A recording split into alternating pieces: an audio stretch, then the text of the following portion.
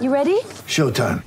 On May 3rd, summer starts with The Fall Guy. Let's do it later. Let's drink a spicy margarita. Make some bad decisions. Yes! Audiences are falling in love with the most entertaining film of the year. Fall Guy. Fall Guy? Fall guy. That's what the poster said. See Ryan Gosling and Emily Blunt in the movie critics say exists to make you happy. Trying to make it out? Nope. Because I don't either. It's not what I'm into right now. What are you into? Talking. Yeah. The Fall Guy. Only in theaters May 3rd. Rated PG-13. Well, I gave him a big introduction before. Yes. I don't know if I've got the energy to do it again. I just basically said he's a damn good bloke and a very good bowler. Wes Agar joins us now. Hello, Wes. G'day, guys. Thanks for having me on. Pleasure. Well, it didn't pan out as we were all hoping, but you got yourself in a reasonable position at a few stages of the Shield game against Victoria.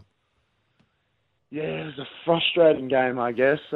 We bowled really well on that first day, but just unfortunately couldn't back it up with the bat. And then, I guess the tail of the game was when you have a player go on and make two big scores in two innings like Matt Short did and take the game away from you. I guess we didn't take our chances when they arose, and it cost us. Just on Matt Short, should he be playing at international level? In short, I think he's good enough too now. He's performed consistently for a number of years, especially in the white ball format, and I think that's where he will get his chance eventually. One day or T20? One day or T20?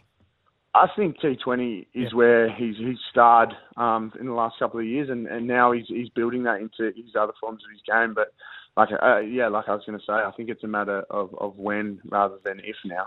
Yeah, as a bowler, and we touched on this when we spoke to you 2 weeks ago, can you really sense when a batsman is in the zone? I guess you can sense when they're full of confidence. I guess they're coming out, and the way they play their strokes is not timid. It's with confidence, and it's with 100% commitment. I guess you could tell that when I was bowling him during the week. Anything that you missed slightly off, he pounced on and he punished. And I think that's a sign of a player in form and a player who really knows his game. Whereas I'd imagine as a bowler, you were always keen to have a look at the deck before the toss. When you saw that one at the Junction Oval that had bits of green and bits of brown, what were you thinking? Yeah, I'm not really the best reader of a pitch at the best of times. And I asked a few people what they thought, and I remember it was me and Jake Carter were standing at the wicket, and we asked, I think Lloyd Pope was there, and I said, "What do you reckon?" And he turned around to me, he goes, "Oh, mate, it's going to turn heaps." And then I walked further down the wicket, and I looked at Butsy, our bowling coach. I said, "What do you think, mate?" He goes, "Oh, I reckon it's going to hold some moisture and seam around a bit and hold." And then I walked down the other end, and our captain, Henry Hunt, was there, and I said, "What do you think?" And he goes, "Oh, I reckon it's flat, mate."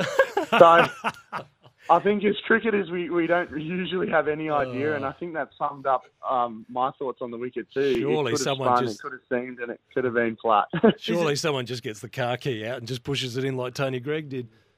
Yeah, I think so. We needed something like that. That is staggering. So would you say that there's some teammates of yours or players around the nation that genuinely can read a pitch, or is it a bit hit and miss? Because it's a fairly significant tool to have.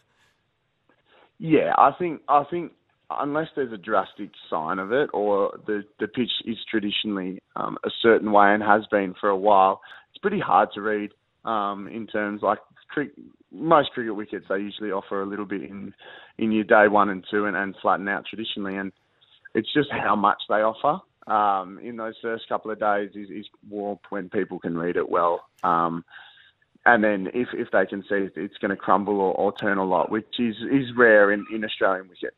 Hey, we're live and interactive. People are sending in texts as we talk. 0427 154 166. One of our regulars is Mario from Maslin's Beach. He'd be down there in the nude at the moment. Take this in the spirit it's meant. He says, Wes Agar is too nice to be a fast bowler. He needs to become Agar the Horrible. That's a play on words of Agar the poet. Yes. Hey, talk about someone making the most of their opportunities. Ben Manenti, since coming here, he's been a revelation. Oh, he's an awesome player for our side. I find myself drawn to him a lot in the change rooms, talking about the game. Like what you said, talking about having a harder edge on the field. He exploits the characteristics of a person who, I don't know the word to say it, but they're dogged on the field. They never give up. They work hard.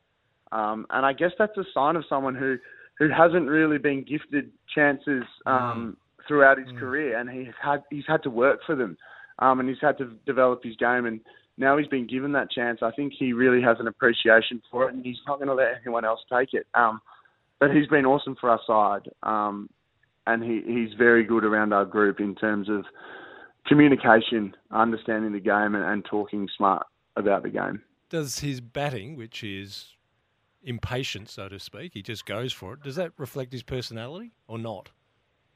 Yeah, a little bit. I guess Ben knows his game now quite well, and he knows he plays his strokes a lot. And I guess if you got a player like that, you don't really want to rein them in. You don't want to pull them in and have them scratch around and nick off on 5 off 40 balls when he could be a runner ball 40. I guess you want to let those players go. And the way he's played this year, it hasn't really been that we need to go, something needs to change. So in terms of reflecting his personality, he's a funny man. We sometimes call him a grumpy man, grumpy old man. But no, I think it is a little bit, but I think it's just a reflection of someone who's sound and knowing their game. Well, we call you the big unit. You've got Queensland on Thursday, March the 2nd for your next Shield game. What do you have to do to turn things around? What's the mindset going into that one? Yeah, we've got a good mindset. We beat the top of the table WA, and before Christmas we beat a near full-strength Tasmanian side. And they're two great teams and have been good teams for a number of years now. And we know that we play good cricket against them. We play good cricket this week at times. We just missed our chances, like I said, at moments of the game that ended up costing us. So it's not panic stations. We understand we're playing good cricket. We've had players performing well, and going up to the Gabba now to play against Queensland, we need to stay calm, like our captain's reiterated, and stick to what our blueprint is, and hopefully it's going to come off. Just a quickie before we let you go. Your brother Ashton was over at India. It's been a disaster, that tour for Australia. Hasn't been a great one for him. No opportunities there. He's coming back to Australia. What's your take on that? Yeah, Ash, we don't talk too much about cricket, but obviously there's been a lot of media around what's going on with him. I think he said it in the media. He's played 3 games of red ball cricket in 3 years, and he understands that maybe it's hard to bowl every ball perfectly like you need to do in Test cricket when you haven't had the bowling in red ball cricket behind you. But I'm really proud of the way that he's come out and spoken honestly in the media, but also spoken so well for younger players who might be going through a hard patch to be positive about it. And the way he came out and said that he understands his game's not where he wants it to be, but he's going to work hard and he'll always compete. And I think that's something that I'm really proud of as a brother, to see my older brother go out in the media, front them and be honest and raw like that. There was a lot of praise for him last night for the way he spoke. That's well said, Wes. Yeah, well said. Is there any rivalry or slight jealousy that you got the hair and he didn't? I think so. I went over to Perth over Christmas time, and my hair was getting a bit shaggy and long. And I sent him a message as a joke, and I said, "Mate, you know any good hairdressers around?" And I don't think he took that one too well. But no jealousy. I think he's going pretty well in life, so I don't think he's worried about his hair. Right.